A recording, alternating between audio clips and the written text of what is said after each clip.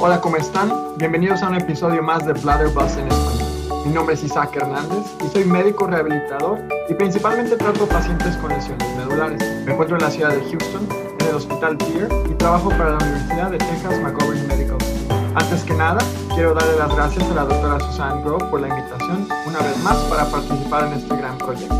Y los saludo desde una fría ciudad el día de hoy, en el cual nos reunimos para hablar acerca de vejiga neurogénica pediátrica. Para ayudarnos a navegar este tema, tenemos el gusto de que nos acompañe desde la ciudad de Washington, D.C., el doctor Hans Voll. Hans, ¿nos puedes contar un poco acerca de ti, por favor? Sí, con mucho gusto.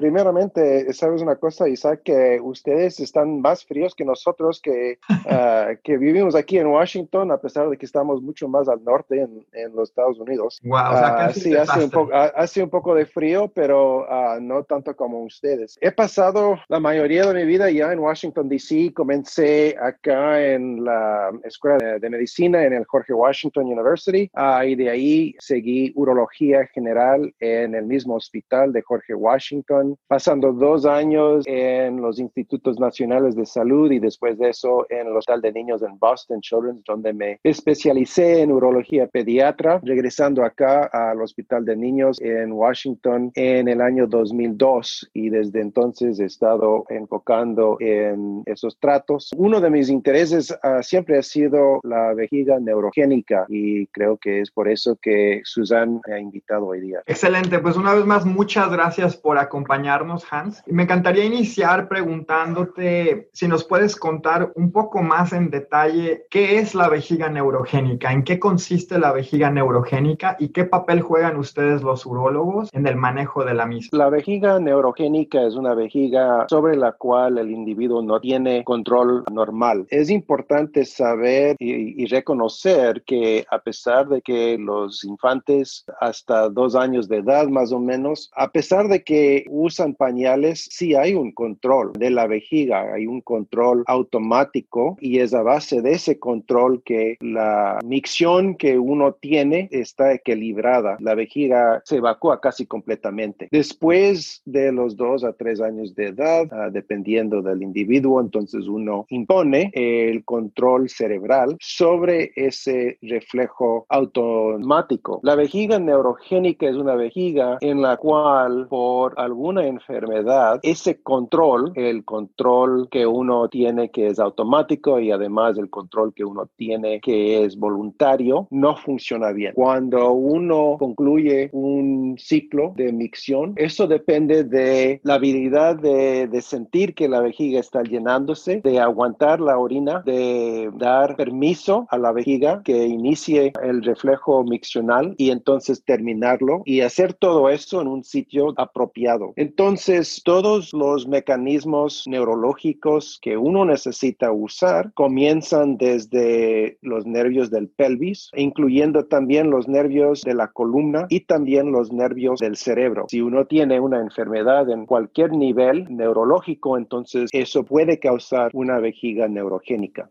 Excelente, muchas gracias, Hans, por esa introducción y por ese resumen. A continuación, por lo tanto, te preguntaría, ¿cuáles son los síntomas más comunes de la vejiga neurogénica que los médicos de atención primaria u otros especialistas deben de tener muy en cuenta o estar muy al pendiente de tratar de identificar?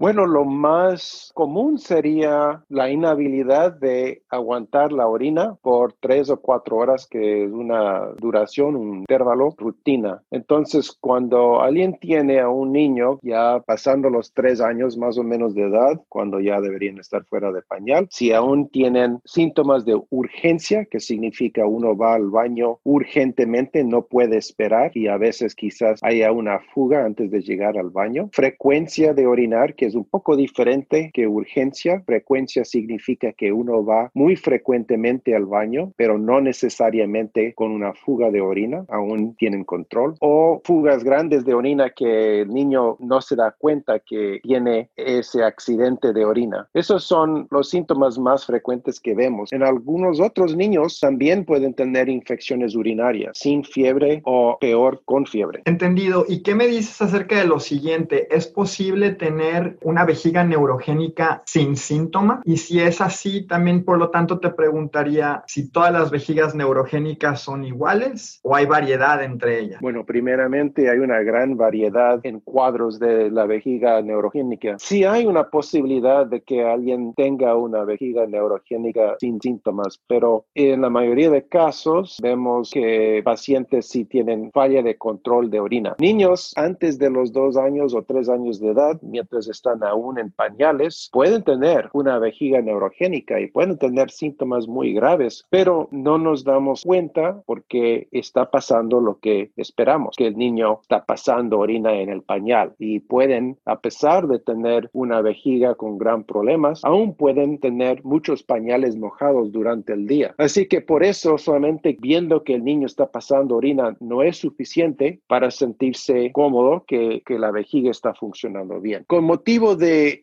los diferentes cuadros de la vejiga neurogénica, pues hay 2 diferentes tipos, grupos grandes, por decir. Hay una vejiga de alta presión en la cual mientras la vejiga se está llenando, no está relajándose del modo necesario para mantener una presión baja. Y otra vejiga que no puede contener orina porque el esfínter, que es el músculo que se contrae para guardar la orina, es demasiado débil. Esa vejiga es una vejiga de baja presión porque uno no puede contener más de pocas horas de orina y entonces la presión dentro de la vejiga no puede aumentar. Así que en términos generales yo pienso en esos 2 temas, una vejiga de alta presión y una vejiga de baja presión. Muy bien, entendido. Y entonces cuando hay esta sospecha de que un paciente tenga la vejiga neurogénica, ¿cuáles son las herramientas o los pasos a tomar que tú como urólogo sigues para identificar si hay vejiga neurogénica, identificar esta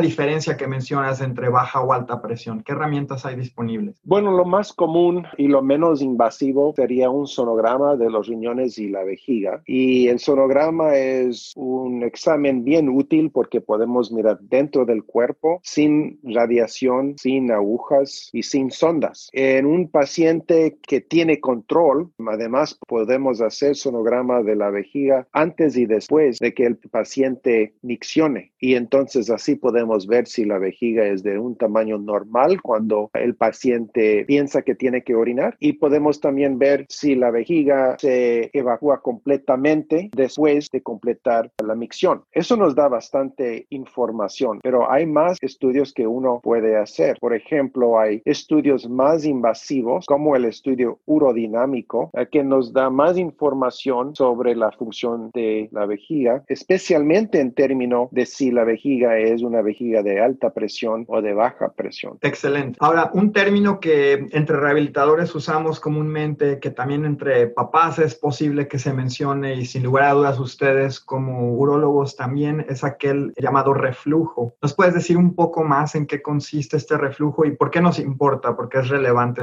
este concepto? Sí, bueno, uno tiene que entender primeramente que las vías urinarias realmente son una vía de una dirección. Los riñones forman la orina baja por tubos que se llaman uréteres. Esos uréteres conectan el riñón a la vejiga y cuando los uréteres entran la pared de la vejiga forman un tipo de túnel o una válvula, y esa válvula es bien importante porque causa que la orina dentro de la vejiga ya no suba a los riñones. Entonces la vejiga puede así servir como un tanque y cuando el paciente ya está listo para evacuar la vejiga, entonces toda la orina sale por la uretra. Las válvulas que se forman entre el uréter y la vejiga pueden fallar y fallan cuando la presión dentro de la vejiga se mantiene muy alta por mucho tiempo. El estudio urodinámico que aplicamos para identificar el cuadro de vejiga neurogénico, ese estudio mide la presión dentro de la vejiga y también cuando se combina con rayos X nos da la oportunidad para ver si esa válvula está funcionando normalmente o no. Cuando la válvula falla, la orina dentro de la vejiga puede regresar al riñón y eso realmente no causa mayor problema, pero si entra bacteria dentro de la vejiga, entonces esa bacteria sigue sigue con la orina pasando por esa válvula fallada y regresa y entra al riñón, donde puede causar una infección en el riñón o los riñones. Una infección del riñón es una cosa muy mala porque sabemos que hasta 50% de infecciones del tejido del riñón causan una cicatriz, y es una cosa muy mala tener una cicatriz en el riñón porque entonces ya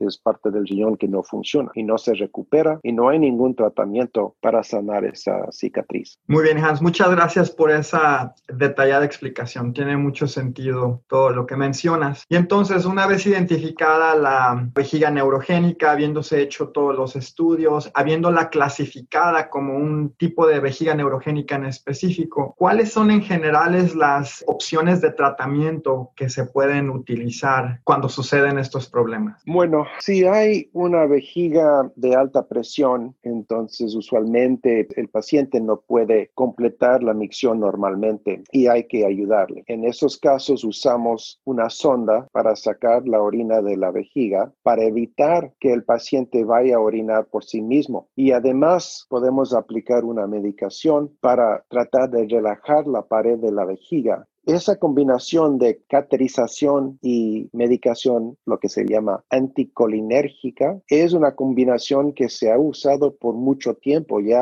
han pasado décadas y hemos visto que resultando de esa combinación de tratamientos se ha disminuido bastante la tasa de complicaciones urinarias de que padecían personas hasta los años 70, 80. Ya no vemos esas gran complicaciones renales que realmente causaban bastante morbidad y mortalidad. En otros casos, pacientes que tienen vejigas de baja presión también necesitan usar una sonda, pero en esos casos los pacientes usualmente requieren cirugía para aumentar la función del esfínter, porque sin cirugía no pueden aguantar la orina por 3 o 4 horas y están dependiendo de pañales, que no es una cosa de gran importancia cuando son chiquitos, pero ya después de unos 5 o 6 años, la mayoría de niños quieren estar como sus amiguitos y entonces ya no vale que estén en pañales. Muy cierto, muy bien. Mi siguiente pregunta para ti, Hans, es ¿cuáles son los riesgos y las consecuencias de no tratar a la vejiga neurogénica?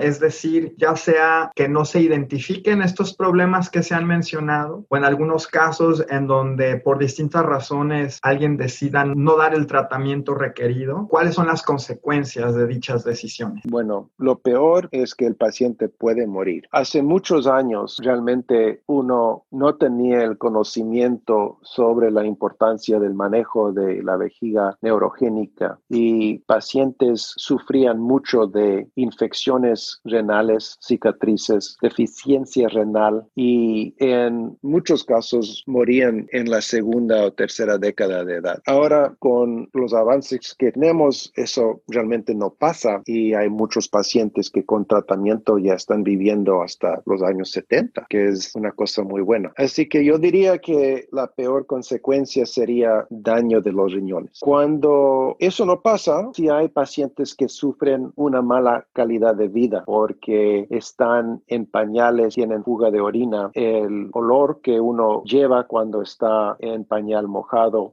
eso realmente afecta la calidad de los pacientes. Y yo creo que es una cosa un poco triste, ¿no? Por estos niños que realmente quieren ser niños tal cual como sus amiguitos. Así que la falla de manejar la vejiga es una falla que afecta al paciente no solamente médicamente, pero también psicológicamente y socialmente. Y hay que tomar todo eso en cuenta. Sí, claro, completamente de acuerdo. Como médico rehabilitador nos enfocamos en la función y en la calidad de vida, y como tú mencionas, la salud física, claro, pero la mental y la emocional también. Y entonces eso último que mencionas creo que conecta de manera muy complementaria lo que ustedes hacen con lo que nosotros hacemos, y por eso la importancia de la relación que existe entre ambos grupos médicos, obviamente. Y para finalizar, Hans, ¿qué le recomendarías al médico de atención primaria que deba tomar en cuenta o estar muy al pendiente en un niño o en una niña con vejiga neurogénica, o que por lo menos existe la sospecha de que haya vejiga neurogénica? ¿Cuál sería tu principal recomendación?